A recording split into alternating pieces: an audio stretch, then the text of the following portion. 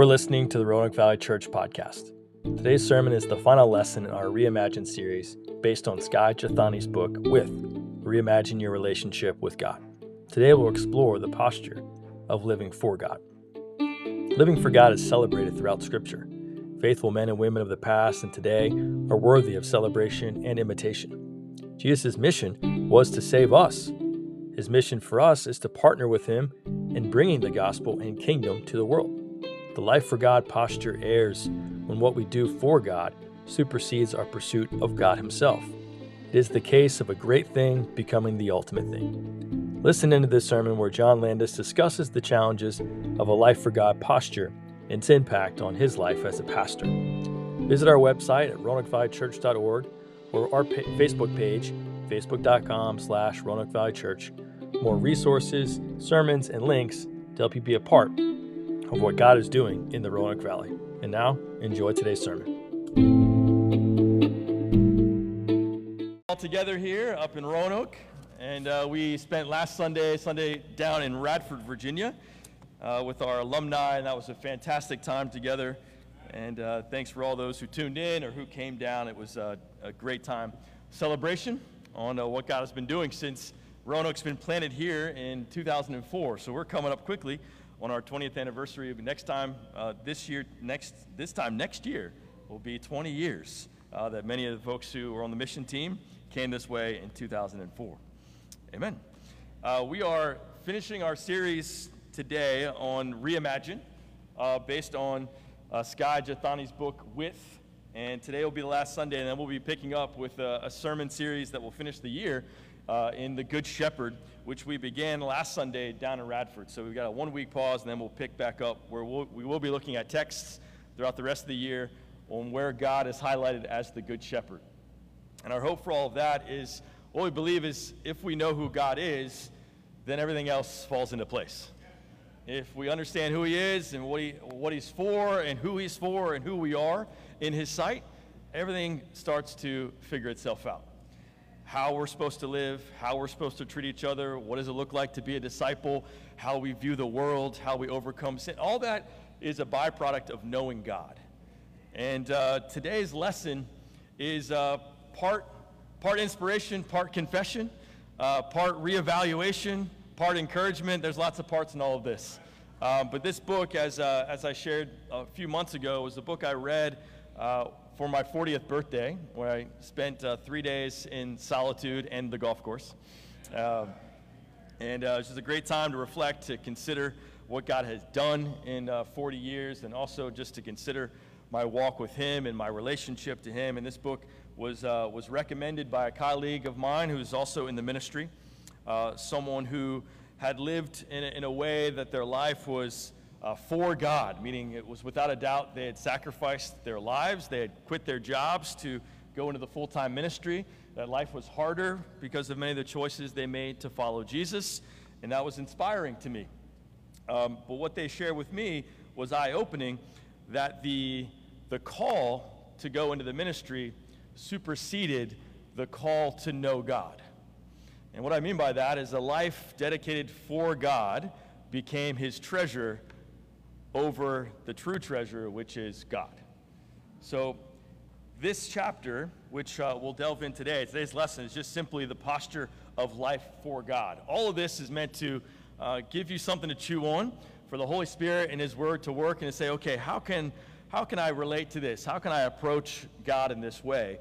The goal in every single one of these lessons is to live with God. That life comes from being with God. Not living under God, not living over God, not getting life from God, meaning you're just kind of waiting for God to, like a genie in a bottle. He's meant to help you in a sense that I'm only here for you to give me good things. That's what we studied 2 weeks ago. And today, life for God can be summed up in the sense that your life matters based on your ability to achieve things for God. Does that make sense? That life comes from what you can do for God. What you do in your discipleship, what you do in the impact you have in the lives of others, what you do in the impact of your family, coworkers, strangers, you name it. Life comes from your effectiveness to do what God calls you to do. All right? And why that's so challenging to me and why a lot of this is part confession is that I've received the call, not a career, but the call to full-time ministry, where the dedication of all my time and resources is to go and help people know God. And it's easy, it's become very easy over time to go from a life of gratitude, whoa, what a gift to do this, to my measurement in who I am and the call I've received is that how God sees me is how effective am I in doing the things he's called me to do. And it's not unique, but it's a trap we all can fall into because you have a calling for your job.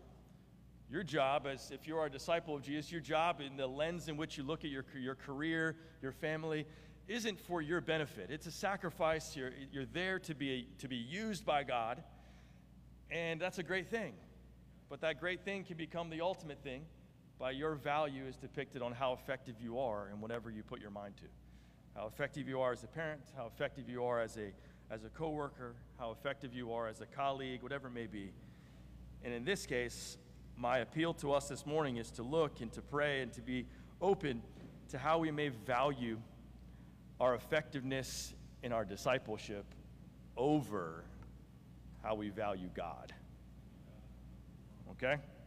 So please pray with me because this is mostly self-deprecating, and then it's also a real challenge from God's word as to who we are meant to be and what God truly desires of us. Amen? So please pray with me. Lord in heaven, God, we come before you. God, this is your church. You lead this church. Your Spirit is the main player in this story. God, help us as your sons and daughters, God, to value you above all things. God, we take good things and make them the ultimate thing. Good things aren't bad. You desire us to have great things. You desire us to have life, but we're never meant to draw life from anything but you. God, help our hearts to be soft and our hearts malleable to your word, to the point where we're able to shift and move and repent and change and be inspired by what you truly desire, which is us. God, I pray for your church here that we would be led out of gratitude, that we would be moved and compelled by the love of Christ, that we would be inspired to change by your patience and your kindness. God, that we would measure the right things. The fruits of the Spirit would become our most valuable metrics rather than the things we can achieve or things we do that were never meant to be our responsibility, but yours. God, I pray for your church here, God, to resemble your Son more and more, and we know that your Spirit desires that and it works towards those ends. Help us, God, to be sensitive to it so we can respond in kind and enjoy communion with you every step of the way. Please give me the words to say that I haven't planned to share, and remove the words that I plan to share if that's not what you want anyone to hear. We ask all this in your Son's name through the power of your Holy Spirit. Amen. Amen. We're going to be jumping around text, so if you have a pen or you're really good at chicken pecking on your phone, get ready. I'm going to bring you back to my teenage years.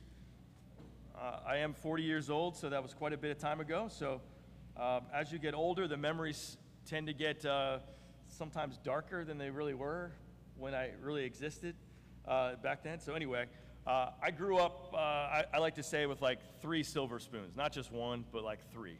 My parents, I didn't have any wants. I know that's unique, and I'm privileged, but I recognize that in that I often can find criticisms. And it's a real spoiled, bratty kind of way to remember things. But some of that is just, I need to be honest, but that's how my heart was. But growing up, I did grow up in church with 2 fantastic parents that have been married for almost 50 years now, not then, but now. And they worked very hard to bring my older sister and my twin brother to church, to know about God, to have morality, to recognize God's word as the living, inspired word of God, and to know his son Jesus. They wanted a better life for me than they had themselves, as any parent does for their children. And I did grow up learning that. I also grew up with a strong emphasis on God's part, not my part, that God did this. God continues to do great things. He's continued to show his love and faithfulness. And at the end of the day, he's going to do it, not you. That's how I grew up. I was told generally to avoid sin, to attend church, to be a part of a church body, and that usually just kind of ended up becoming like be a good person. I don't know if anyone can relate to that. I found, looking back, there were generally low expectations as to what my life needed to look like outside of Sunday morning and the occasional youth group. Meaning there wasn't much instruction or accountability or friendships outside of the Sunday service. This is my experience. It might not be yours. And in that, low expectations definitely were cultivated and bred pretty strongly. I saw, again, this is my warped teenage mind, bratty teenage mind. This isn't judgment. This was off. But I saw in my mind adults who profess to be Christians and use their Sunday worship as a slingshot to get them to next Sunday. Meaning Sunday was what I saw generally the only time they dipped into their relationship with God. And Sunday was to propel them to get done what they wanted to get done until check-in time next Sunday. And I projected that upon many of them, not knowing their stories, because that's exactly what I was doing. And you often pronounce judgment on others. You see what takes one to know one kind of thing, right? So that was generally me throughout the week paying very little attention to what God was up to and what he was calling me to during the week. Christianity for me looked very top-heavy, meaning you were either a priest, a pastor, a missionary, a martyr, and in some cases, a very overeager Sunday school teacher or an annoying choir director. Those were your options. Like if you really wanted to be serious about God, you were the annoying choir director, you were the overeager Sunday school teacher, you were the priest himself or herself, the pastor, or you went out on a mission team. Everybody else was just kind of there slingshotting from Sunday to Sunday. And I knew as a bratty 13, 14, 15-year-old that there's no way I wanted to be a pastor. There's no way I was going to be a priest. Too scary to be a missionary. Martyr, definitely didn't want to do that. And I was super irritated with my Sunday school teacher, God bless her. And the choir director checked all the stereotypes of church lady in Saturday Night Live. To me, churchgoers were one of two things, lazy or crazy. That was it. For me, again, not true, just bratty, warped John. Each Sunday, to me, every single one of those presentations of those people living for God looked lame, risky, distant, or downright sad. Like, sheesh, is this it? I don't want to end up like that. So I saw the general Christian kind of going about their lives, doing that slingshot from Sunday to Sunday, and to what appeared, receiving all the goodness and blessings of a life in Christ. Good family, good relationships, great job, driving the minivans or station wagons back in the day. Station wagons with the roll-down back window with the back-facing seats was the goal of every suburban dad in Virginia Beach. And my dad achieved that goal, and I was proud of my dad. Christianity for me could be summed up as simply being a consumer Christian. Christianity over time, in my eyes, looked fat and lazy. You didn't do anything, you just got it. You were a taker, and not a giver. Fast forward to the ripe old age of 19, I was in college. I became unhappy with my life, became unhappy with my lack of purpose. I thought in my mind I had grown old enough to see through the emptiness of Sunday to Sunday Christianity. I saw a lack of bite in Christianity, energy, and definitely takes one to know one, authenticity. Nobody was honest to my mind. No one was real. No one ever thought about confessing their deepest, darkest secrets because I wasn't either. I'm not telling if you don't tell, was the way I lived my life. And then I was met by a member of our fellowship at Old Dominion University back in 2003. And in my mind, it wasn't the first time, but in my mind, that was the first time I met someone that was truly striving to put the scriptures into practice. Now, that's not true, but that's what I perceived. And they were intense. They were serious. They were bold. They were courageous. They were sharing their faith with strangers. I was like, whoa, I've never seen this type of living for God. And it was inspiring. And I thought, whoa, okay. And then I studied the Bible, and I looked at passages like Luke 23, which became foundational in my understanding of what it meant to become and meant to be a Christian, to become a Christian, that you carry your cross daily, deny yourself, no longer live for yourself, but for Him. Those type of foundational truths. And I saw that being lived out. Mark 1, where the soon-to-be apostles were called to become fishers of men rather than stinky fishermen. That they were given a true purpose and identity that was meaningful. And what I recognized in myself is that God is giving me a new purpose. That my life before was purposeless, or an attempt at purposes that weren't really going to make a dent in eternity, if you will. So the idea of becoming a Christian, being a disciple, being a Christ follower, really, really going for it, not just in word, but in deed, was exciting. That I actually had purpose. And it was something I was proud of and excited and very blessed and very appreciative of the grace that God showed me to bring me out of the life of darkness and bring me into the kingdom He loves. Over time, those things became foundational to the degree that how well I did those things was how I valued myself. All right? So the call to be a disciple can never be watered down. That anyone who follows Christ is meant to be a fisher of men. You are called to an eternal purpose.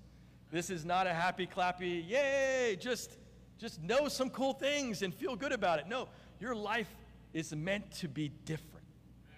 You are meant to imitate Christ. You are meant to be sensitive to His Spirit. It bears fruit that is unmistakable.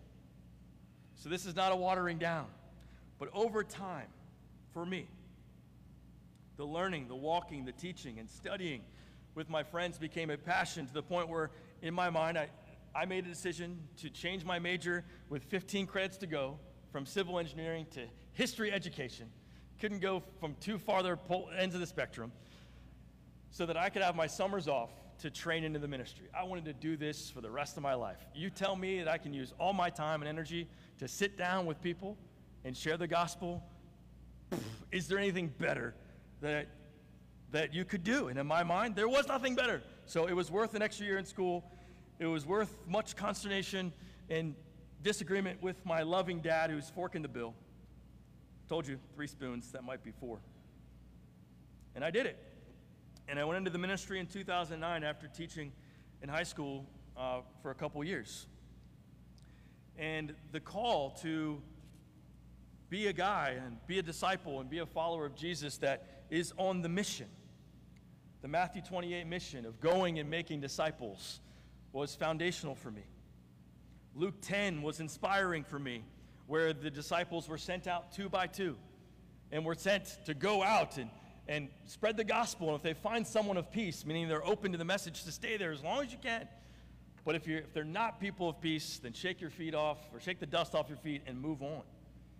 In Acts chapter 8, verse 1, not people who are apostles or evangelists or in the paid ministry per se, but just people who followed Christ that were persecuted, thrown out of Jerusalem. Acts 8, verse 1, they spoke the word of God everywhere they went.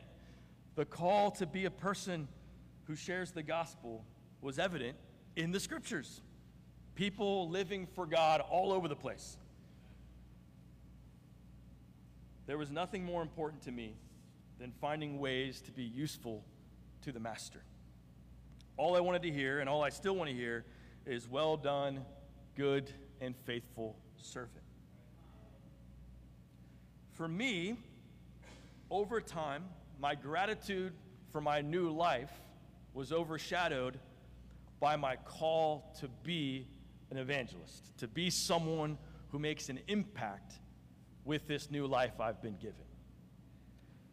the good thing, the great thing, the inspiring thing, the earth-shattering thing of being a man who's been called out of darkness and into light to now imitate Christ, follow his Spirit, help people become Christians, be all in, sold out for God, now became the greatest thing in my life over God himself. Discipleship to Jesus and devotion to God was primarily missional. If you were, and Sky talks about this in his book, which really shed light on my heart, if you were to crack an apple open for someone who was like me, the core of it would be the mission of God. Everyone was a part of the mission. You were either on the mission, you were getting in the way of me being on the mission, you were the mission itself, meaning you were lost and you needed to be saved, or you're a disciple who I'm in the body of Christ with, who should be on the mission, but's fat and lazy, who is buying into consumer Christianity where you are a taker instead of a giver. And you need to get back on the mission because that's what grateful people do. And if you're not on the mission, you're not grateful. So I hang out with people that are on the mission. I elevate people who are on the mission. The most important characteristic to me were people that were outward focused, studying the Bible with their peers, courageously sharing their faith, burning the candle at both ends to do well in academia and still make impact. The metrics for me over time for a person who is devoted to God could be summarized by the following. How many people did you reach out to? How courageous were you really in your conversations? In your Bible studies, did you ask the right questions to really get to the heart? Were you there helping them show progress? If they stopped studying, why was that? Was there something you can do differently? What can you learn from that? Not bad. Again, just became the ultimate things.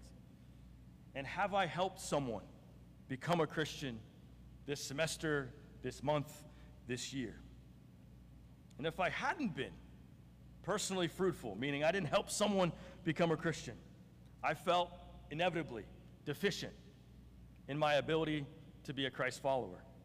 I felt like there's something wrong with me, and there's something I need to change to be more impactful or effective. Fast forward to the ministry. If the church wasn't growing, it's my fault. If the church is shrinking, it's really your fault. And there would be Sunday after Sunday where as soon as I'm done here, I am riddled with anxiety because I put too much emphasis on how well I do versus how well people know God. A lot of this language has me in it. How effective am I? What did I do? What did I say? What did I not say? All that emphasis when it's really God and His Spirit is the major player in all of this.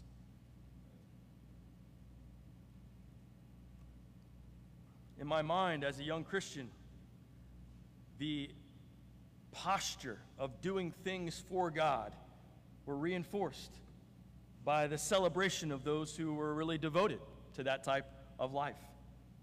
Those who went on mission teams, those who planted churches, as I said earlier, those who quit their jobs and entered the full-time ministry, the students who, you know what, maybe sacrificed an A to really stay up all night to study the Bible with a friend. You know, eternal treasure. There were times as a campus minister where I spent most of my time with students who were consumed with going into the full-time ministry, that we created a dichotomy in our own campus ministry, that you were either full-time ministry or you were secular. And the people that got attention from me as a pastor were the people that wanted to be trained in the full-time ministry. Without a doubt, leaving people who were not interested in going in the full-time ministry to feel secondhand, to feel somewhat deficient in their zeal for God, that God forbid they wanted to go into the workforce and make an impact, that somehow that was secondary in a commitment level to Jesus. That the goal, if you're really fired up, was to go to the extent of being in the full-time ministry. And we celebrated people that went into the full-time ministry.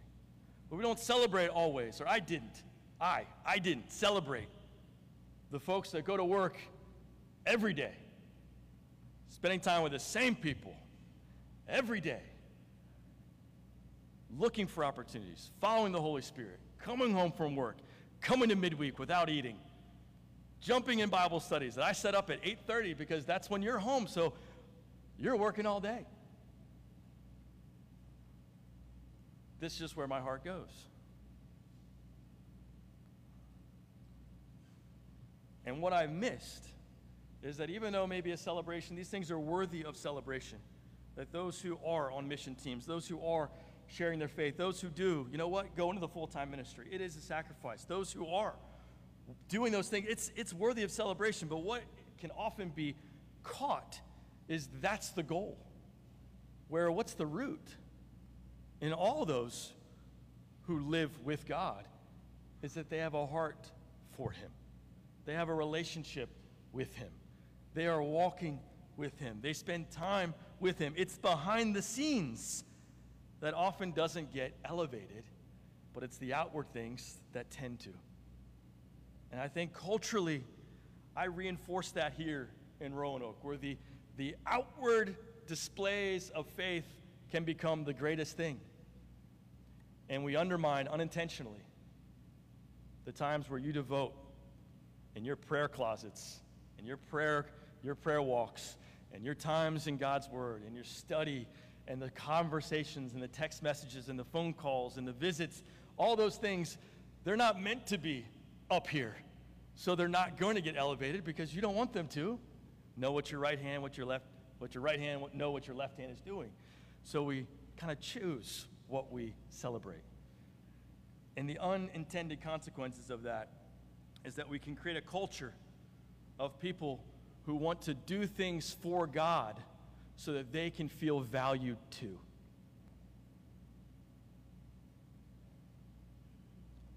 It's human nature. You see someone celebrate on the TV, you find out what they do, you want to feel valuable. So that profession looks a bit more appealing now because it's getting attention. You saw a parent do this with their kid, and it helped their kid love their parent more. That feels good to be loved by your kids. I'm going to do that. Not bad, but when we find our value in what we do and how we're doing it, we're actually robbing ourselves of what's meant to anchor, inspire, encourage, fill us, and remind us of who we are. So is it wrong to be fully devoted to God? Is it wrong to live for God? Is it wrong for your lives to actually have fruit of someone who lives for God? There are plenty of scripture that celebrates a life lived in the service to God, which complicated things for me. You look at Paul himself, calls himself a prisoner of Christ Jesus. He was actually a prisoner at times, but in the times where he wasn't, he still called himself a prisoner for Christ Jesus. Paul calls himself a servant of Christ in the following 3 books: Romans 1, Philippians 1, in Colossians 4, a servant of Christ. None of us would argue that Paul's life was dominated by the mission to live for God. No doubt. Jesus himself in Luke 19, verse 10, told the people there who were looking for him, and where have you been? He says, the Son of Man came to what? Seek and save the lost. So what's Jesus' main goal? Why was he here? To seek and save the lost. So if you want to be like Jesus, what should be your main focus? Seek and save the lost. But how did Jesus develop a heart to want to do those things? Duty? Guilt? That's where his value is? Jesus did those things. Paul did those things. But Paul never got it twisted. At least what we see. He never made his calling his treasure. His treasure remained God. Paul didn't make that mistake. And the temptation for me to put the mission of God and the impact that God's mission has in this world, in the place of God, is still very real. But God should only occupy, or what God is the only place that should occupy that space. Paul recognized that communion with Christ preceded his work for him. Go no further than Philippians 3. This passage keeps coming up in every single one of these postures. Everything he has, all of his background, all of his accomplishments, all of his achievements, all of his righteousness, all of his knowledge of God's word, all the transformation he had is trash in comparison to what? Knowing Christ my Lord.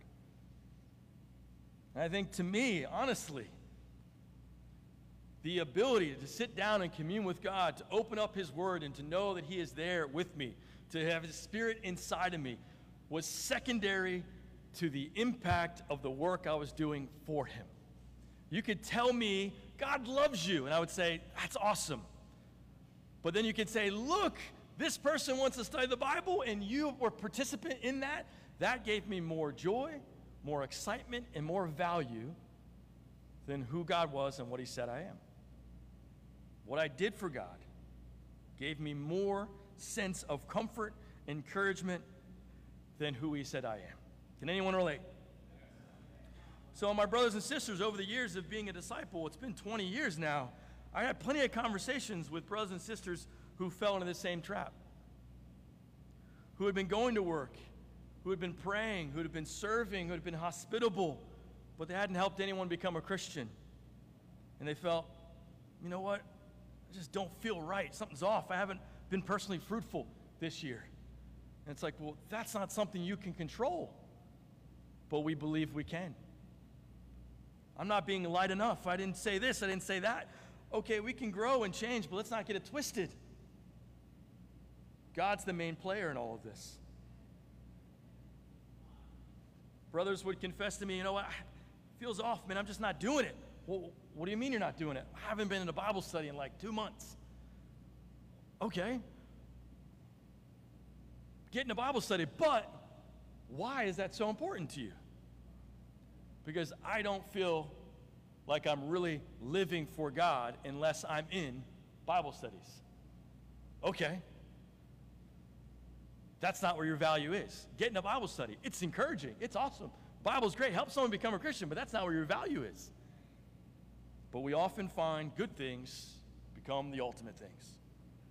And I've reinforced that as a minister. 2 Corinthians 5, verse 14 through 21 talks about the heart and the outcome. And in my heart, I can put the outcome as greater than the motivator. I can get focused on results and impact rather than just communion with God. Paul didn't get it twisted. 2 Corinthians 5 says, the Christ love compels us to no longer live for ourselves, but for him who died and raised again. And it's because of that that he no longer saw anyone from a worldly point of view, but a godly point of view. He had compassion because of Christ's love that turned into a life willing to be a man of reconciliation, where he can implore people to get right with God. But the heart was there. God's love moved me to see the world this way. What can be elevated is people who are seeing the world that way and live that way, and we think we can just skip to that without the heart. And the heart doesn't always get emphasized, but the action gets celebrated. And I took shortcuts all along the way, and so can you. Compassion is the call, not evangelism.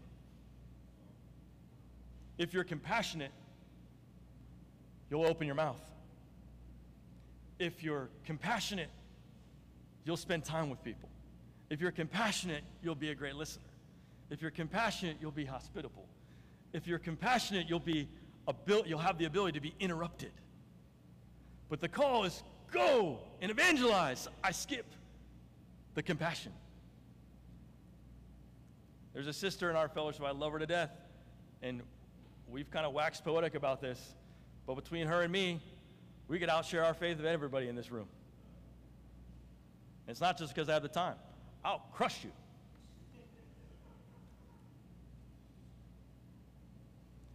And I used to flex on that.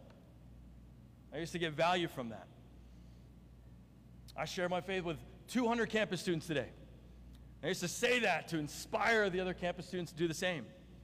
But what I should have been talking about is compassion. What I should have been elevating is grace. The horse, not the cart. But over time, we catch the output. We catch the life, but we don't catch the behind the scenes. And I think why our hearts are so stirred when we read Jesus going out often early to spend time with God, why that makes us all go, because we know that's the right thing to celebrate. We're not intimidated reading that Jesus spent lonely, quiet hours with God. That inspires us.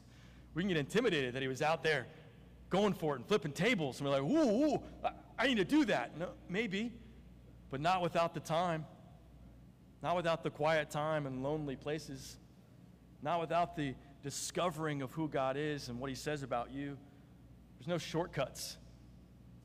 And I taught this in the ministry, but I didn't practice it. I taught, your private life leads to your public life. But boy, did we celebrate public life over private life. And I can't implore you and us as a family more to enjoy, to capture, to carve out, to celebrate the private life with God. To know that when you're there reading, praying, murmuring, whatever it means, whatever you're doing there, you can't express the words in prayer, but the Spirit discerns, as Romans tells us, that those moments, God is there. That's my boy. That's my girl.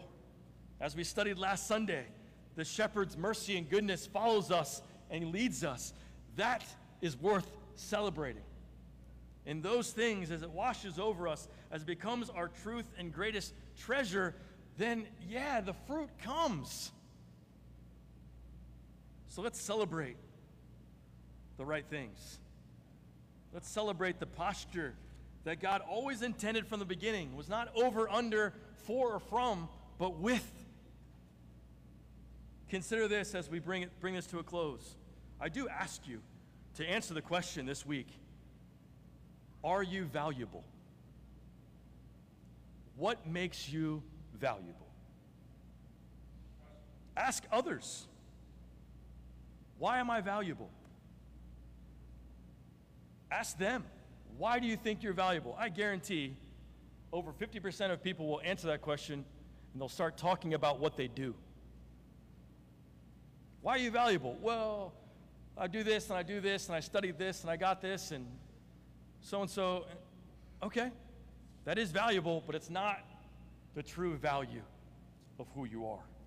And that's the gospel that we get to spread, because your family, your friends, your neighbors are all chasing for a value that will leave them shortchanged. There is beauty in the gospel. There is beauty in the mission.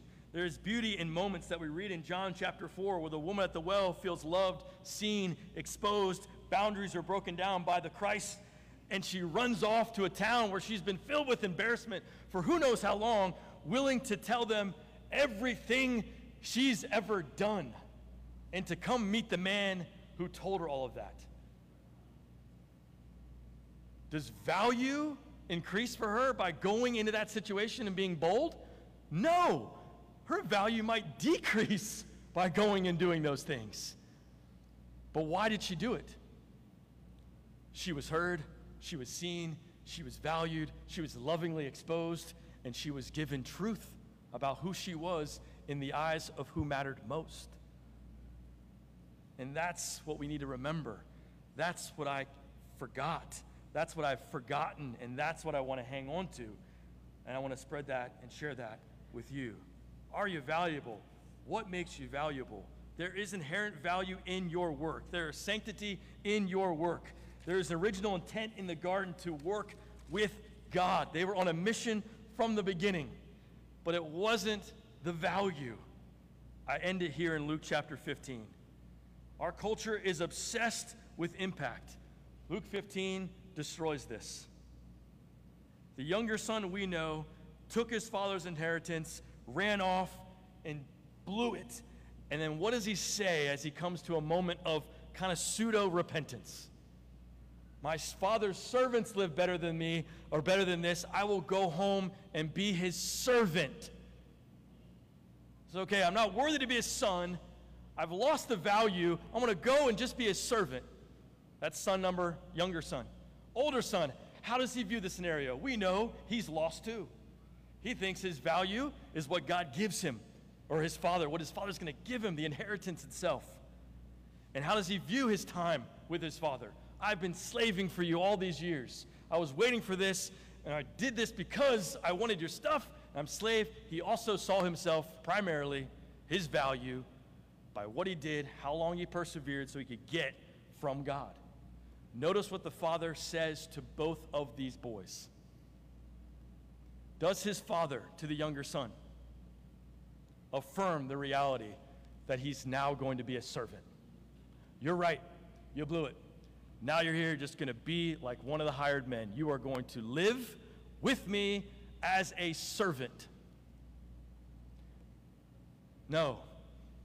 He runs up, embarrasses himself, hugs him to the ghast of all of his guests, gives him the ring, gives him the robe, gives him the fattened calf. Today my son has returned. What was the father consumed with? Being with his son again. Not having his son do things for him, but being with his son again. To the older son, who's like me, spoiled, rotten jerkface, totally twisted. What does the father tell his son? Come with me. Come to the party. Everything I have is yours. Come and be with me. What's the goal of the father? To be with his kids. What's the value? Inherently, they're his. And he's not going to let them think they're less than that. No matter what they've done, you're not coming back just to serve. Yes, you're saved to serve, but that's not your value. You're my son. You're my daughter. That's what leads you. So what do we celebrate? We celebrate that we are valuable to our God. Not because of what you've gotten done, or how great you are, or how courageous you were last week, or how many people you study the Bible with, or whatever your purpose is, whatever your calling is, to be a great mom, to be a great dad, to be a business owner, to be working at the VA, to be a nurse, to be a whatever medical field, electrician, you name it. That's your calling. That's not your value. We are called to be disciples of Jesus. We are called to be men and women who are courageous and bold and loving and sacrificial and deny ourselves and live for what's to come, not for what's here and now. But the heart of all that is to know that the number one desire is for God to be with us, with you. And it's ironic, at the end of the Great Commission, he says, surely I am with you to the very end of the age. And in my heart, we elevate, go and make disciples. And yeah, he's going to be with you, but he's only with you so that you do those things. So whenever you're nervous or scared, just know he's with you so that you can do stuff. And yes, knowing that God is with you will help you be courageous, but he's not with you so you can do stuff for him. He didn't give you a spirit so you can just go operate with him. He wants to be with you. So let's do things for God, but not so that we get value from it. Not so that we can celebrate and feel like, oh yeah, we are impactful and productive and effective disciples. I'd make a case for the multiple years of my life, I've been very ineffective. I've lacked impact. You know why? Because I value the wrong things. We've seen 20 plus people become Christians in one semester. But was my heart more like Christ? Maybe not. We've had years of growth, but was the body of Christ knowing God more? That's what matters. Not all growth is good growth.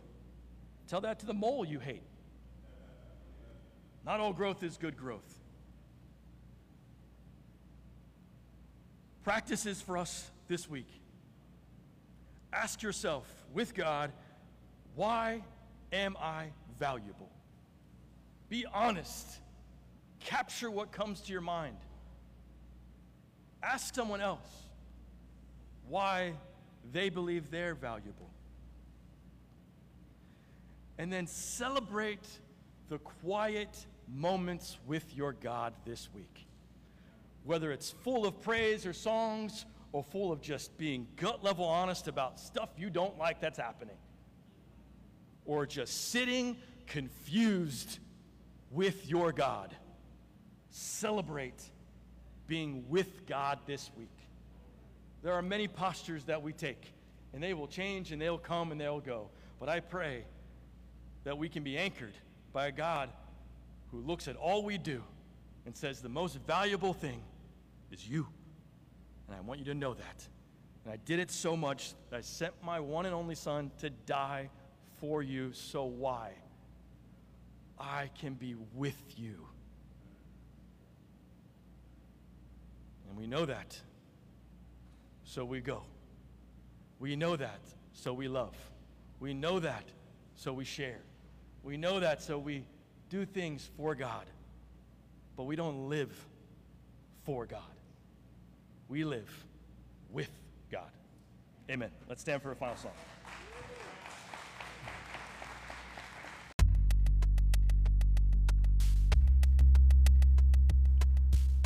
We hope you've enjoyed today's sermon.